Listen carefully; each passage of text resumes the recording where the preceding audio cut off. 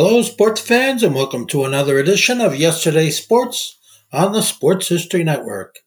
And make sure to check out sportshistorynetwork.com/giveaways. I have two signed books I'm giving away. One is titled No Nonsense Old School Weight Training, and the other is Reliving 1970s Old School Football. This podcast is part of the Sports History Network, your headquarters for the yesteryear of your favorite sport. You can learn more at sportshistorynetwork.com. Now, live and direct from the press box at Old Comiskey Park, it's time for When Football Was Football. Let's join your host, Joe Ziemba, with another forgotten tale from Chicago's pro football history. Let's go! Thank you for that great introduction and welcome once again to When Football Was Football.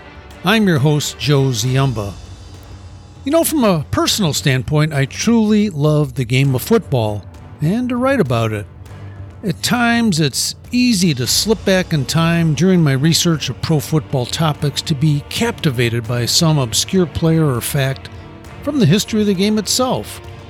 A few minutes searching for verification on a specific topic can quickly turn into hours as the stories and legends seem to spin off and blossom.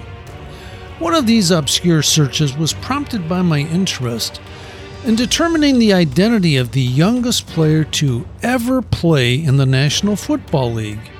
And I'll share that discovery on this episode of When Football Was Football here on the Sports History Network. In my recent book, Bears vs. Cardinals, the NFL's oldest rivalry, the topic of the youngest man to ever play for the Arizona Cardinals was explored. This was a story that may have remained buried forever had it not been for the persistent efforts of the player's family to share his gridiron journey. His name was Ross Nagel, just a 19-year-old from Maplewood High School in Missouri when he played for the Cardinals in 1942. His daughter, Toni, shared this story with us, saying, "We knew our dad played pro football at an early age, but just did not comprehend what that might mean until we were much older. My dad talked about being recruited right out of high school and then was called off to World War II. When he came back, he went to St. Louis University and played for the Billikens on the GI Bill. He is listed among those who played, stayed out the longest, and then came back after 8 years. He played linebacker and tackle and was a great punter as well." During World War II, NFL teams were challenged to fill out their rosters with so many players being inducted into the military. From the early days of the NFL, including when Red Grange was snared by the Chicago Bears the day after his final football game with the University of Illinois, the professionals were expected to avoid signing college players until a player's class had graduated. But things were a bit different during the war, and the rules regarding the addition of student players apparently were relaxed as well. The Chicago Cardinals signed the talented Ross Nagel to the team's roster, and Nagel managed to appear in just one game with the Cardinals prior to his release on October 26, 1942.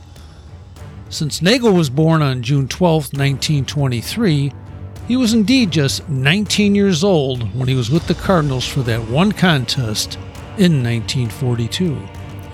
As mentioned, after the war, Nagel played for St. Louis University and eventually found himself back in the professional football ranks in 1951 when he played in 9 games for the New York Yankees, 9 years after his brief initial professional stint with the Cardinals. Recalling that rough 1942 season when the Cards finished with a disappointing 3-8 record after a promising 3-2 start with Nagel and other untried players, Cardinals coach Jimmy Councilman said, "We opened the season with high hopes and wound up with yard rationing. At the start we had 18 bouncing boys. Most of them are still bouncing." While researching this subject on the youngest players to ever take the field in the NFL, another Chicago Cardinals stalwart is usually listed as the 4th youngest to ever play in the league, and this would be halfback Elmer Angsman, a native of the south side of Chicago who attended Mount Carmel High School in Chicago and later the University of Notre Dame. Angsman was born on December 11, 1925, which would make him 20 years old when he played his first NFL game with the Cardinals in September of 1946. Angsman, of course, was instrumental in the Cards capturing the 1947 NFL title when he scored 2 touchdowns and established a postseason rushing single-game record by averaging 15.9 yards per carry in the 28-21 victory over the Philadelphia Eagles in the NFL championship game. While Ross Nagel was the youngest man to ever suit up for the Cardinals, was he the youngest player ever in the NFL? Once again, most modern lists point to Amobi Okaya, born June 10, 1987. After a playing career and an early graduation from Louisville, Okaya was drafted by the Houston Texans in April of 2007. It is believed that he was the youngest player to ever be drafted in the NFL's first round at the age of 19, and then the youngest player in history when the NFL season rolled around later in 2000, when he was 20 years old. If anything can be determined by our search for the youngest player in the history of the NFL, is that there are many suggestions, but few that agree. Should we define the youngest person as one who was drafted? Or one who played a full season? Or perhaps one who was the youngest player when he played a single NFL game, such as Ross Nagel?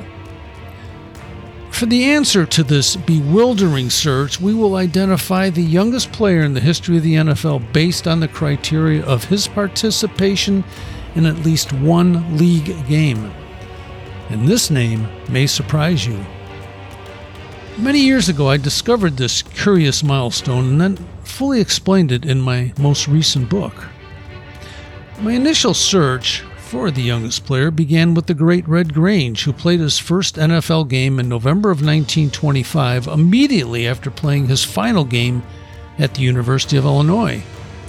The thought process suggested that Grange might be the youngest since he was in the NFL during what we might consider his senior year in college. But since Grange was born on June 13, 1903, he was already 22 years old when he made his NFL debut.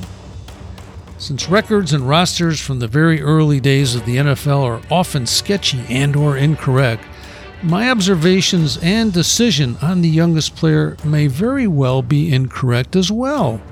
As such, please contact us through the Sports History Network and let us know if there's another player that has been overlooked as the youngest player in the history of the National Football League. We would appreciate it. Ultimately, the key to unlock this mystery was right in front of me, literally.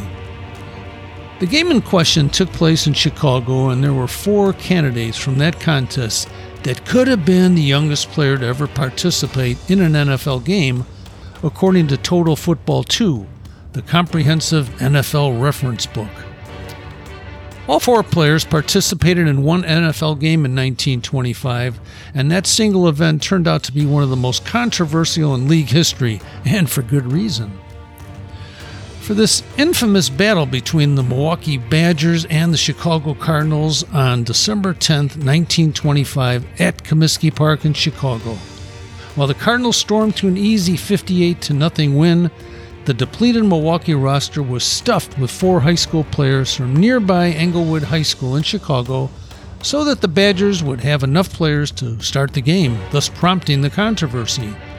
The prep players, who participated under assumed names in an effort to not be recognized, were William Thompson, Jack Daniels, James Snyder, and Charles Richardson. During the game, they were listed as Blood, Mooney, Mason, and Grant. Of the 4, Snyder was the youngest, born on March 10, 1909, making Snyder just 16 years old at the time of the Milwaukee game. Until proven otherwise, this would make James Snyder the youngest player to ever participate in an NFL game. But there is much more to the James Snyder story, especially after he dropped his efforts to play football and devoted his athletic efforts to another sport under the name of Jimmy Snyder. In time, he became a star IndyCar driver who once sat on the pole position at the Indianapolis 500 and also managed to break the IndyCar track record. Snyder graduated from Englewood in 1927 and enrolled at the University of Illinois, where he was a member of the 1928 varsity football reserve squad. He later moved back to Chicago and, according to the 1930 census, became a milk wagon driver. A milk wagon driver who soon surrendered to his need for speed. By 1932, Snyder began participating in local auto races around Chicago. Arch Ward, the sports editor of the Chicago Tribune, who was the founder of both the Major League All-Star Game and the annual College Football All-Star Contest, once talked about how Snyder initiated his auto racing career, stating, "Jimmy Snyder, former Chicago milkman, got a start as a driver when he bought a helmet and a pair of goggles in 1932. After beginning his career driving midget race cars, Snyder quickly found success. He grabbed the win in a 100-mile race on October 8, 1933 at the Roby Speedway in Hammond, Indiana, and later grabbed titles at the Evanston, Illinois Motor Speedway. Following these victories, the Chicago Tribune described Jimmy Snyder as a new star in automobile racing. By 1935, he was ready for the big time when he qualified for the Indy 500 in what would be the first of 5 straight entries in the 500 for Snyder. As such, the Chicago Tribune recalled his previous athletic successes in the Chicago area, saying, "Among the qualifiers today was Jimmy Snyder of Chicago, former Englewood High School athlete who raced all winter in midget races in the Chicago indoor arenas. Snyder qualified with an average speed of 112.249 miles an hour." With his previous employment serving as the inspiration, Snyder became known as the Flying Milkman. He established new track records at Indy in both 1937, when he was the first driver to exceed 130 miles per hour in qualifying, and in 1939 when he grabbed the prestigious pole position as the quickest racer in the field. Snyder led the field for 24 laps in 1937 and 92 laps in 1938 before experiencing mechanical issues in both races. After the qualifying success and securing the pole position in 1939, the Indianapolis Star newspaper recognized Snyder's impressive accomplishment by saying, "Jimmy Snyder, the former Chicago milk wagon driver, broke all qualifying records as well as the 1-lap mark in winning the number 1 berth in the front row for the 500-mile race to be held May 30th at the famous brick and asphalt oval. He averaged 130.138 miles an hour for his 10-mile sprint and showed 130.757 miles per hour on a second turn of the 2.5-mile course." Snyder, after leading the field for 65 laps, ended up in second place during the 1939 Indianapolis 500 as Wilbur Shaw captured the checkered flag. But there was no doubt that Jimmy Snyder, at the still young age of 30, was on his way to becoming one of the most dominating drivers in IndyCar history. Unfortunately, on June 29, 1939, Jimmy Snyder was fatally injured during a midget car race in Cahokia, Illinois. Today, Jimmy Snyder is remembered as one of the greatest IndyCar drivers, although due to his unfortunate passing in 1939, he was never able to win the Indy 500. However, few if any will recall that race car driver Jimmy Snyder also remains the youngest player to ever see action in an NFL game. Ironically, the birth date of Elmer Angsman, the man who was once thought to be the youngest player in the history of the Cardinals, occurred on December 11, 1925, the day after Jimmy Snyder played his sole NFL game for the Milwaukee Badgers against the Chicago Cardinals. Thank you for joining us today for this episode of When Football Was Football. This program also marks the 3rd anniversary of this show, and we would like to thank Arnie Chapman, the founder of the Sports History Network, for the opportunity to share our passion for the history of pro football in the Chicago area. Thank you, Arnie, and thank you for listening to When Football Was Football. This podcast is part of the Sports History Network, your headquarters for the yesteryear of your favorite sport. You can learn more at sportshistorynetwork.com.